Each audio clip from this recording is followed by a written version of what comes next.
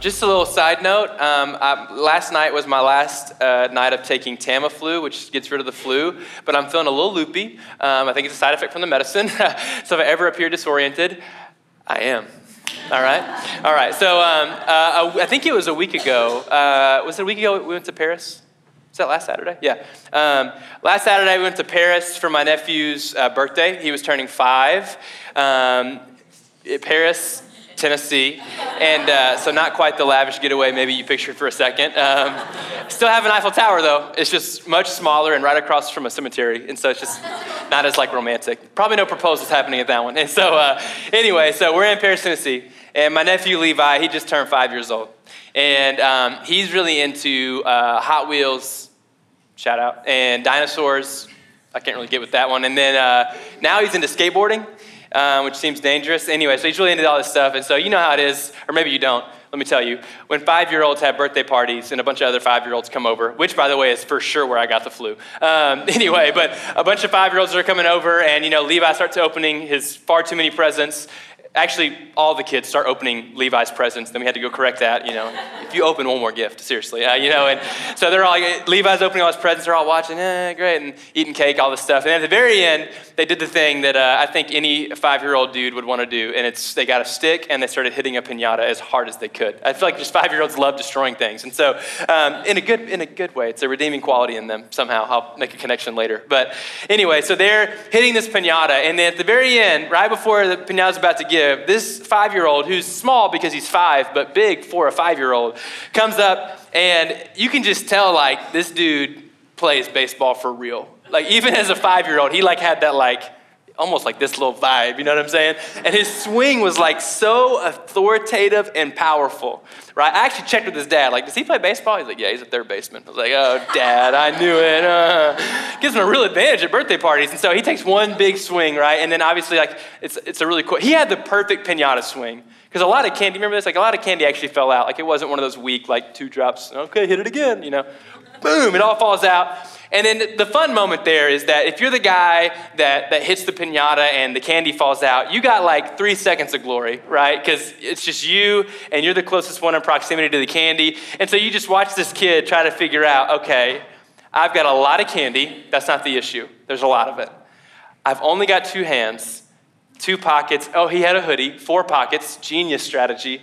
And then some wild animals about to attack this candy, 2 seconds, right? And so you watch this guy not looking for abundance. The abundance is here. He just needs more hands. You just watch him scramble. He takes his winnings, right? Goes on the slide and then eats candy for the next 30 minutes. And so it was a really fun experience. And it reminded me, that moment of pure chaos, when all the candy falls out, there's more candy than he can handle, and you're just grabbing as quick as you can. It reminded me of, have you guys ever seen, this is really weird, but the plastic tube that someone would get in, and then they would dump in a ton of money.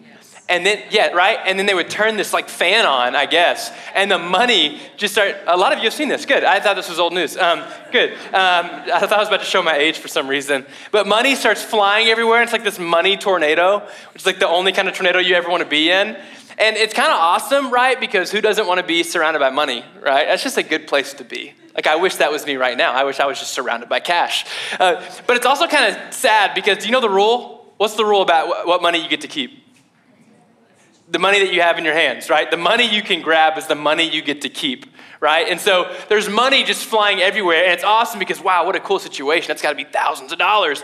But it's also kind of sad because you're watching them, and they're and it's just so hard. And then when you actually have money to keep grabbing on to more of it, you start doing the finger grabs, and you know what I mean? And so it's this moment where there's so much abundance, but you just don't have enough hands. And this is the image that came to my mind when I was thinking about Luke 10 this week. Because Jesus is going to talk about the abundance that is out there. And so often when we think about sharing the gospel with the place, bringing the good news of Jesus, I think there's this internal assumption that I want to address this morning, that there's not abundance, that people are not ready to hear it, they're not ready to respond to it, the good news will not be received. But Jesus is actually going to say the opposite. He's going to sit down with a group of people about this size, funny enough, and he's going to tell them, hey, don't assume that there's not abundance out there as you go with this news. The harvest, you're going to hear me say this 1,000 times today, the harvest is plentiful, We just need more hands. So that's what we're going to talk about this morning. So we're going to be in Luke 10. And we're going to look at verses 1 through 3 specifically. And if you remember from last week, I said we're going to slowly walk through Luke chapter 10 over the next few weeks. And the big picture, the story goes, 72 people sitting in the presence of Jesus. He sends them out with power and authority. They go, they use his name, they proclaim it. A lot of really cool stuff happens. They come back like, Jesus, whoa. The demons respond to your name. Your name's powerful. It's really epic. And we're slowly walking through that story. And today, we're looking at sort of the pregame speech. All right, it's verses 1 through 3. It's the moment where the coach is looking at his players in the locker room, but hey, look, we've looked at all the film. We've practiced. You know the plays. It's time to go. Here's my final words, right? It's the moment where the director is sitting with the cast and going before the play, before the drama, and is like, look, you know your roles, you know your lines, you know the choreography, you know the timing, we're ready. And here's the inspiring words, all right? So Jesus is giving that little pregame pep talk here, okay? So Luke 10, 1 through 3, and I'd love to have someone read that for our church. So if you're there and you've never read in front of the Ruby before, you should do that. Yeah, come on. Yes, please.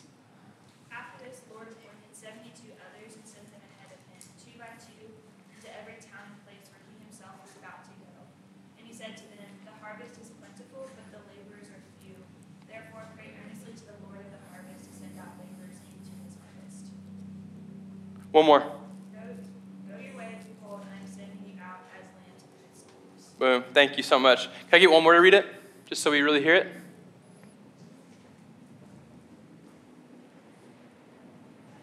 Yeah, thank you. After this, the Lord appointed 72 others and set them on ahead of him, 2 by 2, into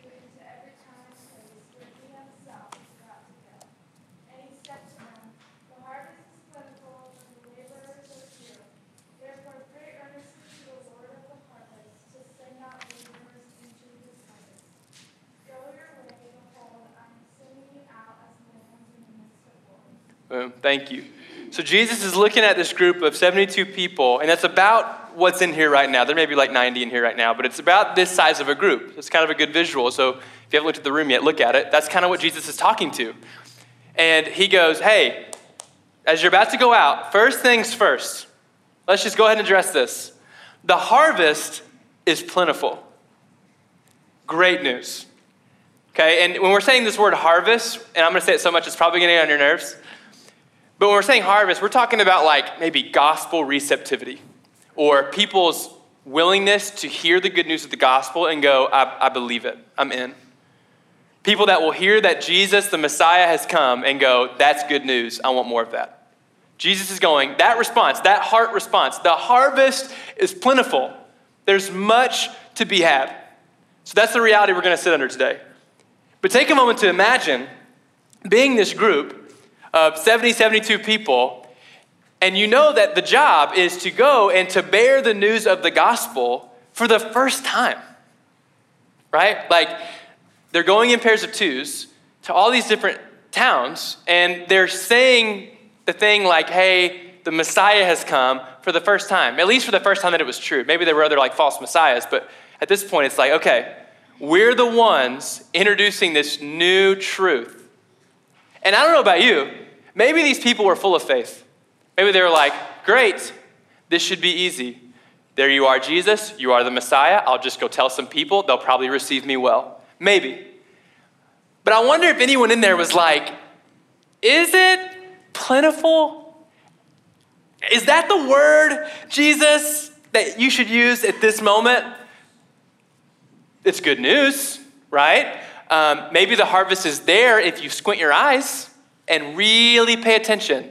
You'll see the harvest, right? But Jesus is going, no. The harvest is, if I had to think of a word, the one word I can think of, and Jesus has got to be the guy, if you had to only think of one word, you want him to be the one to come up with the word. He goes, the harvest is plentiful.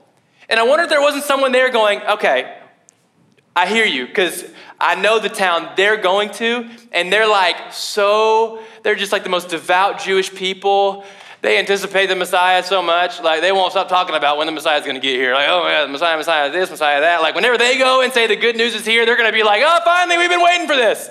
But the town I'm going to, like where I'm going to be, Not so much, all right? They kind of like gave up on the whole like Jewish thing. They like their debauchery, they're just trying to get drunk tonight. Like that's all that's going down. If I go there and tell them the good news is here, they're gonna like shut the door, right? Like that's me. They go, I see the different towns that are going to, but where I'm going, right, is not plentiful. And yet Jesus, in the same breath, meeting eyes with each person, understanding, right? Understanding there are a minimum of 70 towns being talked to right here. Like he's sending out 2 by 2, like going to multiple towns each. And he knows the spiritual heritage, the backgrounds, the cultural climate, the spiritual temperature in each place. And he's looking out to the whole crowd and saying, this applies to every one of you. Although you're going to different places, the message is the same. The harvest is plentiful. And I wonder, our teaching meeting Monday was lit. We get together, we look at the passage, and we just start brainstorming. What are you hearing from the Lord? And Peyton, you were there. I was like fired up. I was like, I want to preach this right now. I wonder if Jesus is wanting to look at this crowd and go, hey, Ruby, in Nashville, the harvest is plentiful. And right now there's a spirit in you that goes, yeah, maybe in South Nashville, like I'm in East. It ain't like that. Or yeah, maybe at Vanderbilt, I'm at Belmont. It is not like that. I'm just trying to throw out examples that don't feel, I don't know. I went to Belmont, so I feel like I could target them. And I had a great experience there, but still. But you know, like some of us immediately go, yeah, maybe like where you work, like not where I'm at.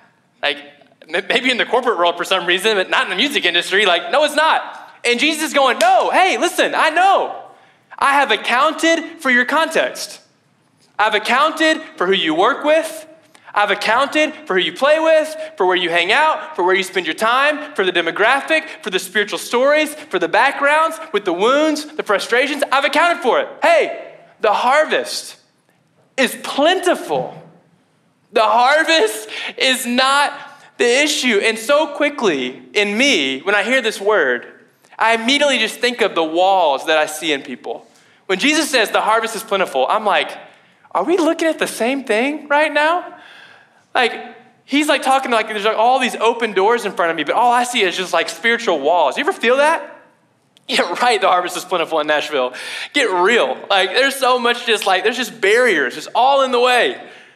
But I was reminded, and this, I don't know if this is cheesy or not, but man, when I pictured walls up, like spiritual walls, I literally just pictured Jericho and just been like, Jesus, you keep telling me there's victory. I just see a huge fortified city, and Jesus just responding in simplicity, going, just take a walk, praise my name, watch what happens to the walls, all right?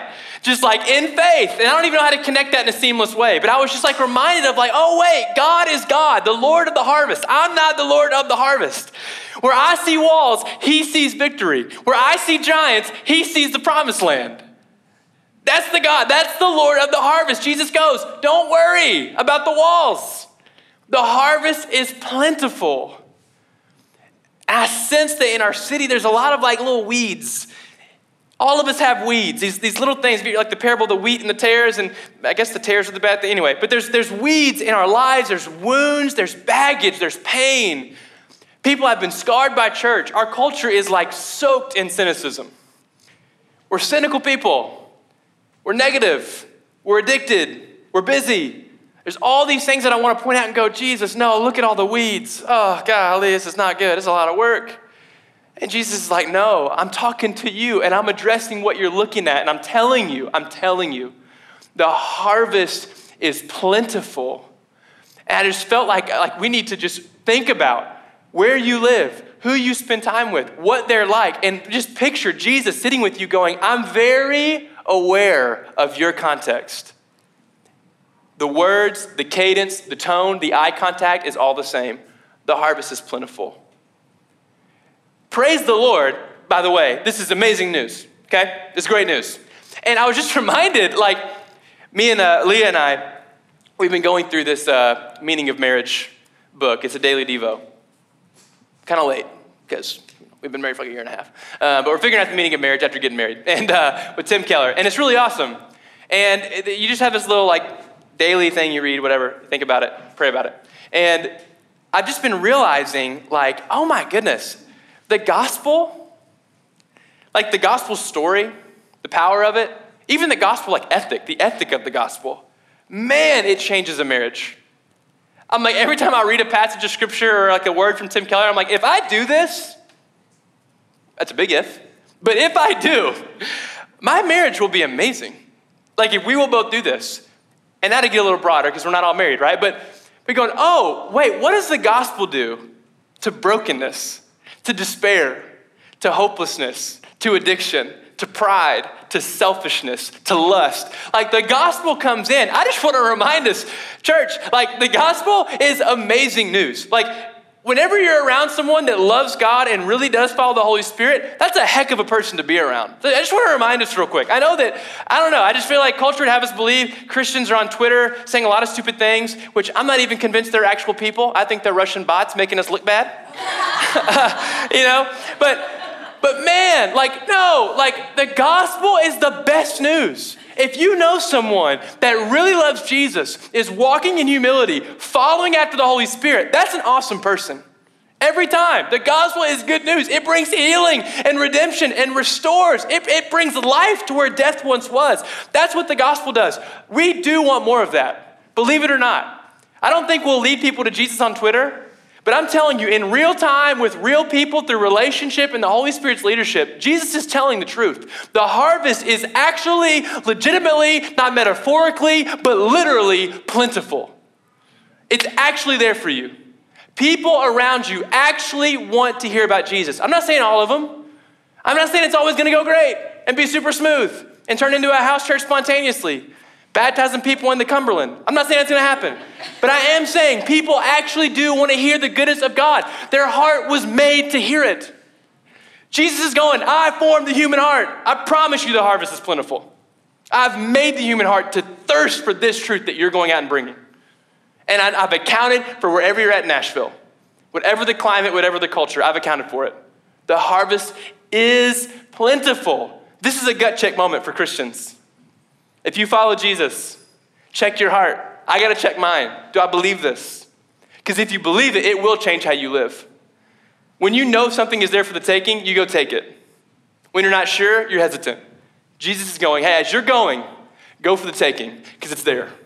The harvest is plentiful. So the harvest is not the issue. What is the issue? He gets to it. But the laborers are few. It's not that there's not money all around you or candy falling on the ground. It's that you need like hands going out of your arms to grab it all right? He goes, no, it's not that there's no harvest. There's more harvest. You're about to go out and you're about to discover you need more of you. Like, you need more laborers. There's more out there than you even know to think. You keep hoping to find one apple tree. There's a whole orchard, all right? The harvest isn't the issue. All right, it's the laborers. The laborers are few. And this is a time where Jesus really gets real. He just lets us in on. I'm just so glad, like he sees it. Because have you ever felt outnumbered? You know? Ever been like, there's just not a whole lot of Christians just everywhere. Like, there's just not a whole lot of people that just super love God and are cool about it. You know what I mean? Do you ever feel outnumbered? Like, Jesus is like, yeah, it's real. We're kind of lacking some laborers. This is that moment where I remember when I went to Christian Fellowship, my Christian school, shout out, in 7th grade. And we had a basketball team of 8 players, and we lost always. And when you have a basketball team of 8 players, 5 of them start, and I wasn't a starter. And so I was really bad. I know I told you that before, but I just want to remind you how bad I was at sports. And I remember we played this school at Marshall County Public School. So already they're better, but also they were a really good public school. And it'd just be like this moment before the game where the coach would just get real with us. He'd just go, look, they're bigger than us. And we're like, thank you.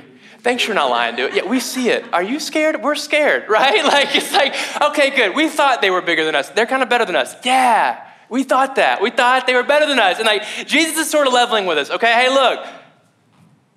There's not a lot of you out there, all right? It's kind of cool to be a group of 70. Kind of small, kind of elite, agile, sneaky. But at the end of the day, when the goal is the world, that group becomes infinitely small, right? He goes, look, I understand. We're trying to change the whole world, and we got a small group, a glorified small group here. Here's how you respond to that news. Whenever you feel outnumbered, whenever you go, we need more hands out here. We need more laborers for the kingdom of Jesus. He gives us 2 things to respond with. First, he goes, pray earnestly for more laborers. Huge. Pray earnestly for more laborers. He goes, don't be cynical. Don't complain about it. Don't be worried about tomorrow. Don't be anxious. Don't look at the size of the giants and go, I think we're kind of small. He goes, no. Pray earnestly for more laborers. Earnestly, to pray sincerely, out of intense conviction. In some ways, that siren's getting me hyped. I don't know why, but it's like, let's go. Anyway, we're on fire. It was an ambulance, not a fire truck, so that didn't apply. All right. Pray for more laborers. Okay, yeah. Pray earnestly and with conviction for more laborers. He goes, hey, whenever you look around and go, wow, there's a lot of loving to do. There's a lot of gospel to bring, and there's not a lot of us. He goes, hey, respond like this. Don't fret. Don't be scared. Don't worry about the storm. I got it. Pray for more laborers. And just to remind, I don't know how often this is in your prayer life. It's not often in mine. I'm like praying for people that I want to see come to Jesus, praying for some things that are on my heart, confessing sin, yada, yada, yada. But rarely am I going, God, will you send just more people that just love you with all their heart, soul, and mind? Send more. Bring them up. We're trying to get it going out here. We're really trying to see gospel life spread up in our city. Will you just send more? God, send me more people that love you like I love you. Get them out here. Let's get to work. A few weeks ago, I was like, hey, as a church, let's spend some time praying for our church. I don't know about you. That feels good to me. I love praying for our church. It's like, oh yeah, we're like a living thing.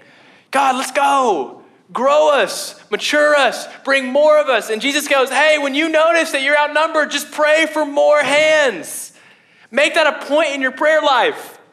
God, give me more people that want to see your goodness sprouting up. Give me more people that understand that you really are the source of the abundant life, that you really are freedom.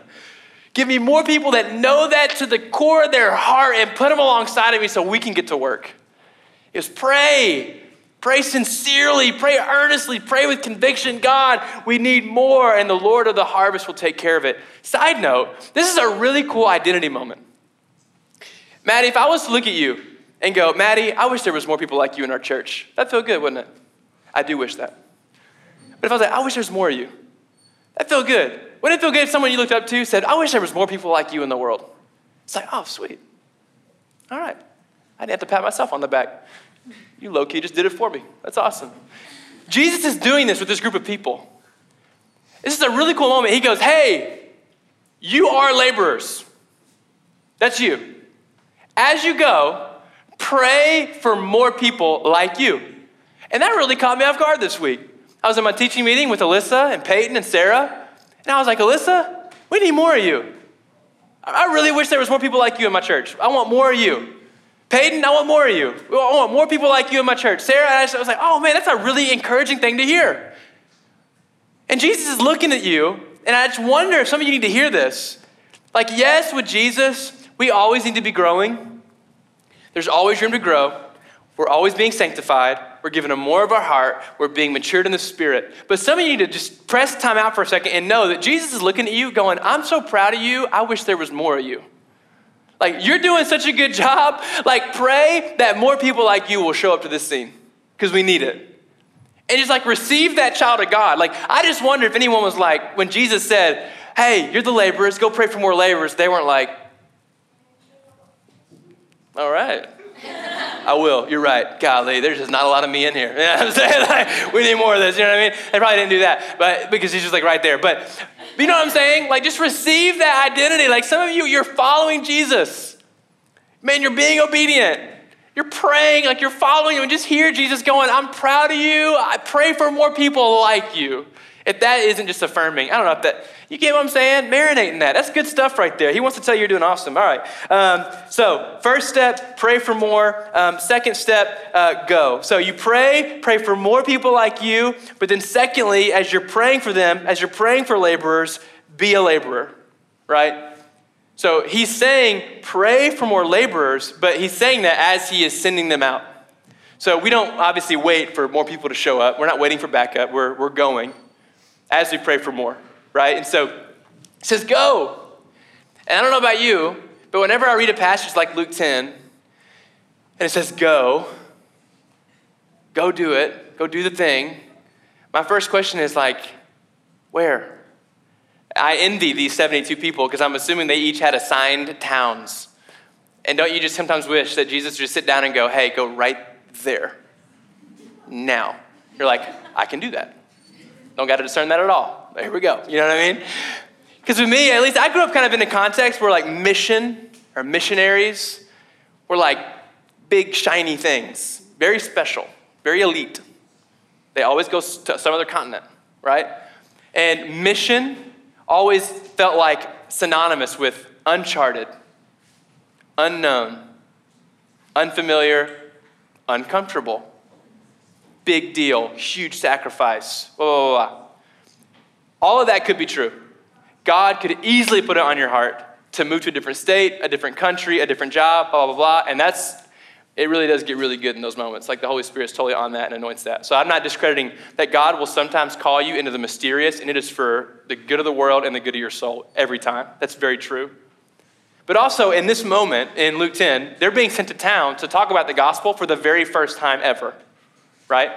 We find ourselves in the context where a lot of people have heard of the gospel, right? They know of that. And so I think for some of us, we just need to know that when we go, okay, go, but where? It's probably where you're already going. You're just reinforming how you go there, right? This is what Cody talked about a few weeks ago, where he's talking about having eyes to see and hearts to engage. He's like, hey, believe that there's a harvest, pray for more laborers, go as a laborer, and go with eyes to see and hearts to engage. And so as we go to the places where we live, with our roommates, with the places that we work, the places that we play, that we hang out, that we chill out, all these places, it's saying, keep going there. Until the Spirit leads you somewhere else, just keep going there. But let this word inform how you enter into that space. God, I am entering into a space I'm always entering. But today I'm entering knowing that the harvest is plentiful. Give me eyes to see it. Help me see just how plentiful the harvest is right here, right now. And then verse 3 starts getting into, now how do you go? So as you go, wherever you're going, how do you go? And this part is pretty interesting. Jesus says, go as, someone tell me what verse 3 says. Go as what? A sheep among wolves, a lamb among wolves. And this was not the sweetest, like, poetic moment. Think about what a lamb's attack plan. Like, just picture a bunch of lambs getting together, all these sheep. And they're going, all right, you see that wolf over there? You know, how are we going to attack it? Right? You've never thought about that because it's never happened. Because wolves kill sheep 100 out of 100 times, right? And so Jesus gives this kind of weird picture. He goes, the harvest is plentiful. Oh, let's go. The laborers are few, pray for more, and you're a laborer. Okay, yeah. Now here's how you're going to go. As lambs among wolves. What? Are we going to die? You know, it's like, what's happening? But this is so powerful because think about a lamb, how vulnerable and defenseless a lamb is. And Jesus is going, you're going with the posture that you're not going to have some big, brilliant, beautiful, American, efficient attack plan that's going to save the whole world. You're not going to do it out of the strength you muster, out of how brilliant you are. You're going to walk in there gentle, soft, vulnerable, led in a way that only the Holy Spirit will reveal the harvest. Only the Holy Spirit will bring life. That's what he's saying. You're going as lamb among wolves, as a lamb among wolves. No attack plan, just going with eyes to see, and only the Holy Spirit will bring life. Later on, he's going to say, don't take anything with you. I mean, he's literally sending them seemingly helpless. Of course, they're not, but it seems that way. Like leave everything behind and just go and trust the Spirit. So as we go, trusting the harvest is plentiful, praying for more laborers, being a laborer, as a lamb among wolves, we go, God, do things only you can do. I'm going to use my words. I'm going to use my actions. I'm going to do everything I can as I follow your Spirit. But I know and trust it will not be by might. It will not be by personal strength or my own intellect or my own genius that someone comes to know you, Jesus. It'll be because the Holy Spirit was my leader. And you bring life in places where life has never existed. That's the only thing that's going to happen here. And so this morning, I just want to invite us over communion to wrestle with kind of the belief in our hearts. The harvest is plentiful, wherever you're at. And this is not some like pep talk to make you feel good. I hope it does. But I'm telling you facts. Jesus is going. The spiritual receptivity is higher than you could ever imagine. People actually want to hear the good news of Jesus, despite what you're reading on your phones. They do. They need to know the redeeming work of Jesus. And so this morning, it's kind of 3 prayer points I had. If you want to write these down, that might be helpful, or you can just remember them. But first, God, help me believe the harvest is plentiful. Just address the cynicism, skepticism, doubt in your own heart. It knocked on my heart this week. But God, help me believe. Or if you're like me, sometimes it helps to declare something that you're not fully there on, but it kind of helps you get there and go, God, the harvest is plentiful. Thank you. Just God, the harvest is plentiful. Picture your place of work. The harvest is plentiful. Picture where you hang out on the weekends. The harvest is legitimately plentiful. You're not kidding. It is. Picture your neighborhood. The harvest is plentiful. Hone in on that. Believe that this morning. Secondly, God, I am your laborer. And that is such a cool identity piece that we've kind of fleshed out here. Like Jesus saying, I need more people like you. You're one of those people, so you're going to go and pray for more like you. So I just want to sit in the presence of God and go, God, thank you. I'm your laborer. I'm looking. Like I'm your laborer and I'm looking for the harvest. That's who I am. Let's get it going. Let's get to work. And then number 3, God, thank you that I don't do this alone. So something we didn't even touch on because it felt like this was just so full of rich content. But he sends them out 2 by 2. This isn't like a lone wolf journey. It's not a solo journey. We're not Superman. It's not us. He sends them out 2 by 2. And for us just to know that you're not being tasked to do this on your own, that the Holy Spirit's with you, God is with you 100%, but also like remember the community around you. Whenever you have questions, whenever you need help, whenever you want to go somewhere, but you want someone to come with you, like keep in mind that even Jesus is elite. He says, hey, 2 of you at a time, all right? Don't go on your own. Like you two. And so that 3rd prayer point is just, God, help me to remember I'm not alone. Help me to think smart. I got people around me. Help me to take advantage of the resources you've given me. That's kind of the 3 prayer points. And this morning around communion, I honestly just want us to flesh out how we're feeling about this word, like what it means that Jesus says this. What are some things that were kind of percolating in your heart as I was speaking? The Holy Spirit says something. And I'd love for us to talk as a family. So if you're newer here, I don't know if you've done this a lot in the past month, but I like to do it. I love to circle up in groups of like 3 to 5 and just to share, where'd you hear God this morning? What was kind of coming to your mind as we talked about the harvest? What are some things that were hard? What are some things you were excited about? And just to share with one another. I've just learned that as we dialogue with each other, as we share, as we listen, it just helps us carry the word with us throughout the week. It helps us retain what we've been discussing. And so I'm going to invite us to grab communion and then come back and circle our chairs in groups of 3 to 5. Literally, you can move your chairs and just discuss what was on your heart and then pray together, take communion. Now, if you're introverted this morning or a tired extrovert and you're not feeling it, don't do it. There's never pressure on that. But if you're willing and there's someone in your circle you haven't met, introduce yourself and let's have some good conversation. Let's talk about where we were hearing God this morning. So I'm going to pray over us. We're going to grab communion. And then we're going to sing a song that's really powerfully about communion. If you're not familiar with communion, it's really cool. So anyway, God, thank you for your life, for your spirit. Will you lead our conversations? God, this is where our people, we get a chance to really talk about the word and wrestle with what we've heard. And so help us to be courageous, to be open. And Holy Spirit, will you be the anchoring point of all of our conversations? The harvest is plentiful.